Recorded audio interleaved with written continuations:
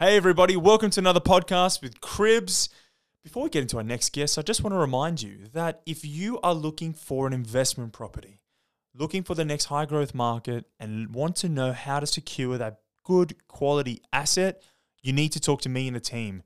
We are looking across the whole Australian eastern seaboard, only work with the best developers in the industry, can help you secure that asset, do the cash flows, have a good understanding about where you're going to find that growth. So ultimately secure that investment and keep on building that fantastic portfolio to achieve the long-term dreams. Reach out to the team, have a chat to me, and let's get into this next show.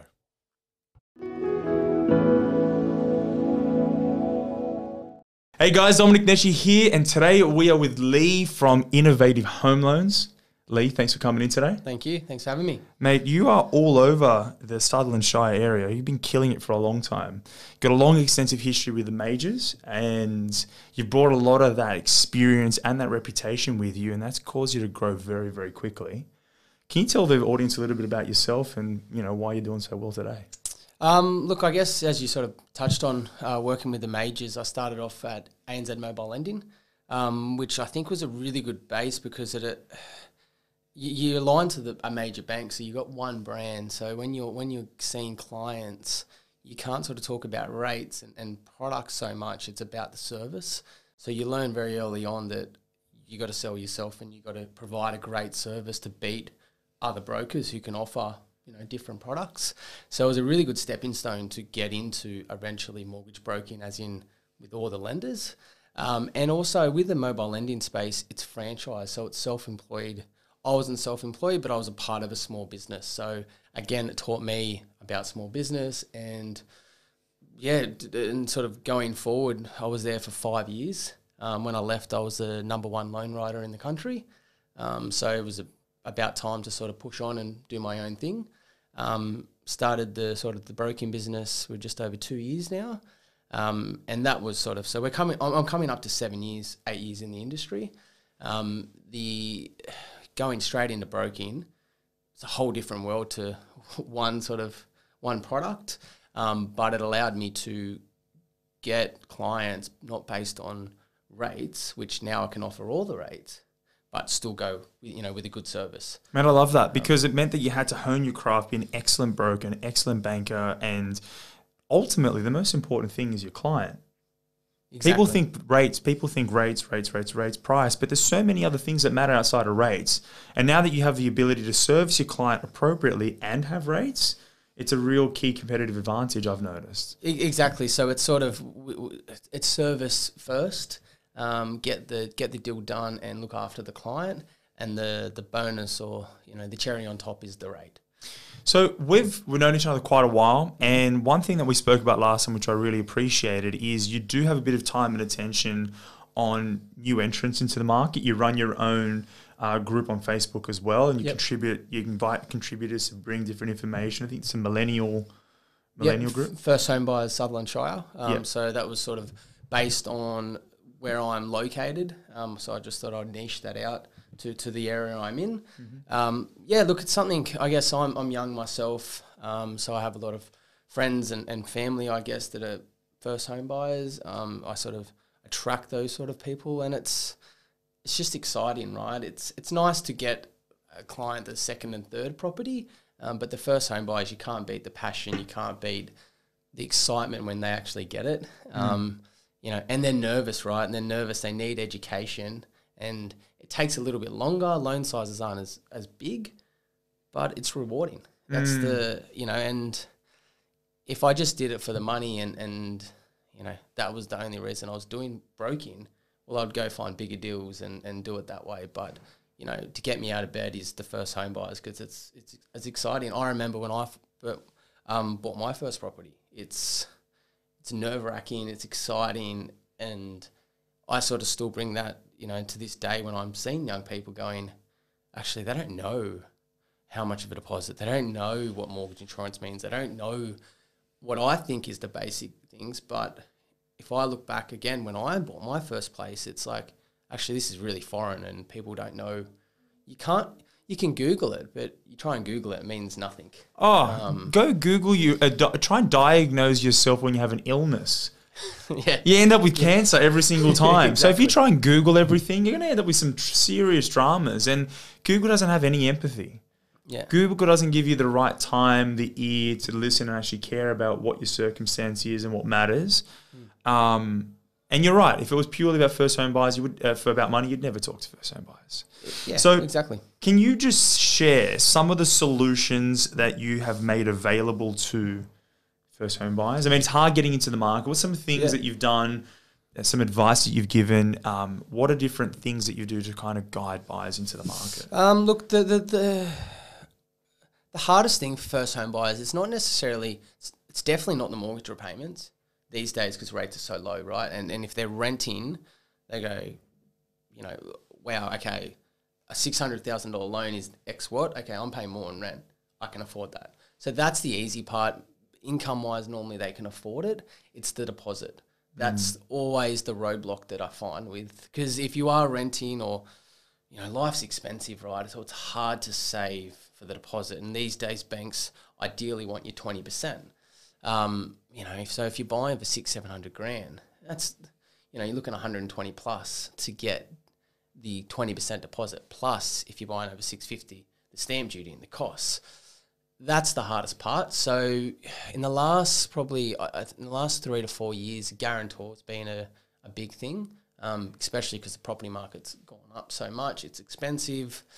So a lot of my clients that I'm finding is asking sort of mum and dad to use a bit of equity in their place. You know, hopefully they've paid down their debt to a point or paid off their property. They've got a lot of equity. Instead of going, hey, mum and dad, give us, you know, 120 grand cash, can we use a bit of that equity?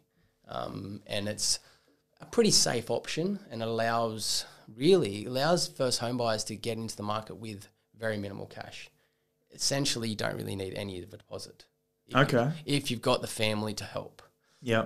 I encourage you to have some cash because it shows that you can save and you can pay off the mortgage, but in theory, you don't need it. So let me ask you then, so if people out there listening and they're looking to buy their first home, would you recommend them coming and talking to you a few months in advance, like get them sort of match fit if you were to go and get a loan? Are there things that you should do before you go and buy that property, before you get yourself ready? Yeah, exactly. Like I sort of say, actually Thursday week, we've got a first home buyers night. And I sort of encourage, even if you're... So what's the date, time, and place? Thursday the 26th of September at Ridges Cronulla at 6:30. Okay. Do you need tickets or how do you get in there? Yes, you need tickets, free tickets. We're going to have real estate agents, solicitors, financial planners on board. Perfect. And talking. So those sort of nights are really, I'm sort of saying, even if you're thinking about it, you've got $1 to your name or you got, you know, 100,000, 200,000, come along, because even if it is 2 years that you're going to buy, you want to know how to do it. And what I always find with first home buyers mainly is that they really think they've got to save 20%. So they sit there and save and save and save and save and never spoke to someone. If they spoke to me 12 months earlier, I could have said, oh, you know, your 50 grand you actually can go buy. And they go, oh, wow, I've been saving for 12 months and property market's gone up. That would have been ahead. So I always say, look, have a chat early on and then we can stay in touch. You're right there. And that's something that I like to talk to clients about. They think the whole market's crashed. Anyone that says the market has crashed, you're absolutely joking, because some markets have, some parts of the real estate market have absolutely tanked. But there are some areas that have worked really well. If you've got a great, unique asset, if you're going to go buy something that is in a particular build or a particular area and it's unique, you can grow. So I do like the idea of getting in a little bit earlier and not saving to 20%. You're going to pay a little bit of lender's mortgage insurance and whatever else. But there are, if you go talk to your accountant, there are certain tax incentives or to get around that. So what do you think? Should they wait till they get 20%, or is there a middle ground? Look, it's about the numbers. So, like, you know, I'm daily talking to first home buyers, you know, okay, if you bought today, it might cost you $10,000, $15,000 of lender's mortgage insurance. For you to save to not pay that mortgage insurance might take you another 12 months. I see. You tell me if, say, that property is worth $650, in 12 months' time, is it going to be worth $700, $750? And if it is, you should have just paid the 10 grand mortgage insurance 12 months before, bought the property, and you're ahead. Do you have to pay it out in cash? Or? No, it just gets added onto the loan. Okay. So you just pay interest on it. So it allows you to get in the market. So I guess a lot of people see mortgage insurance as a negative thing. It isn't ideal, but it's the way it is. Can you tell us kind of what it is as well? So lender's mortgage insurance, it's based on the risk from the banks. So they're going to external insurers and getting insurance to cover themselves because the deposit is low against the value of the property. So they're just covering their own arse, I guess, to a degree, in case the borrower stuffs their repayments and whatever, the bank has to sell the property. They've got insurance to cover them. And because the deposit is the loan to value ratio, essentially. Okay, so it the doesn't bank help the borrower. So, correct me if I'm wrong. So the bank thinks that you're higher risk, and they make you pay for insurance against yourself, kind of thing. If you default, perfect. Exactly. I like it. That's the bank. Okay. But just quickly, as you said, everyone thinks it's negative, which I do agree. It's not great, but if you spin it around as a positive thought, as in it gets you in the market. Time value of money. Exactly. You're in it 12 months later, property's gone up, you're ahead. And if it's that home that you really want. Exactly. If it's that home that your missus wants, just go and get it. Exactly. And if it's a family home, you're going to be in it for 10 to 15 years. It really doesn't matter. No. Just get the property that you want. Yeah. So I want to talk to you about something else because this is quite a topical thing. People always talk about rent vesting. Yes.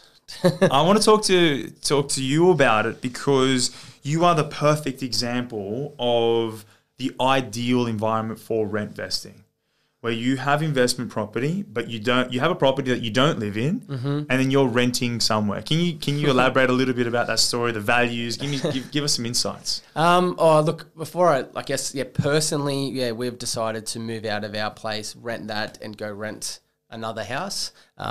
That's purely based on where we want to live. So we sort of moved out of a suburb to a better suburb in a sense. So we can live there. Lifestyle point of view, family point of view, it makes sense. We're getting rent for our house. We're paying rent. It's much of the muchness, but we're living in a better suburb, in a better house. So you're renting where you want to live. Exactly. And you're investing where you're going to make money, where you can afford. Exactly. And I guess your probably next question is, can first home buyers do that? And how does that looked at? So we sort of say to our clients who are potentially struggling to save more money, if you want to live in Bondi and get that 1-bedroom apartment that might cost $800,000, you might be saving for the next 4 years. But you have $50,000 now. Why don't you go invest in a market like Queensland, Brisbane, wherever, that's a little bit cheaper, can get you into the market? Rent money's dead money, they say. But if you've got an asset that's working for you, someone else is paying your mortgage, while you rent where you want to live, it makes sense. So, and all the interest on that investment is a tax deduction. Exactly. If you've got a new property, then you got depreciation. There's all these different little things and mechanisms that you can put in place to make this investment really work for you while you're living where you want to live. Exactly. In an ideal world, from a tax point of view, you'd never have owner-occupied debt, you'd have investment debt. So to talk about good debt, bad debt is owner-occupied debt, it's car loans, that kind of thing. Good debt is investment properties. So really, you would never own your own property in theory and have owner-occupied debt. You have investment debt because it's a tax deduction. But we can get into some advanced strategies because if you buy your own home, you live in it, renovate it and sell it, there's some different capital gains incentives and a whole bunch of strategies.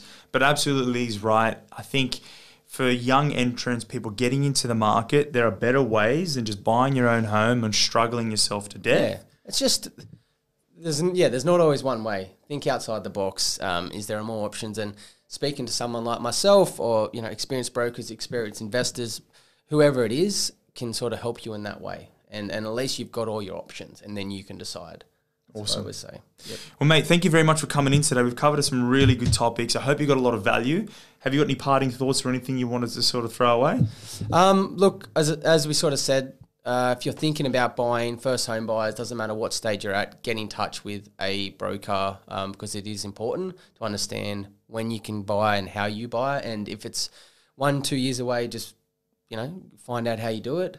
And you look, as we said, hosting a night next Thursday. Come along, hit us up for tickets, and it should be a good night. I'll leave all of these details in the video. Thank you all. Chat to you soon. Thank you.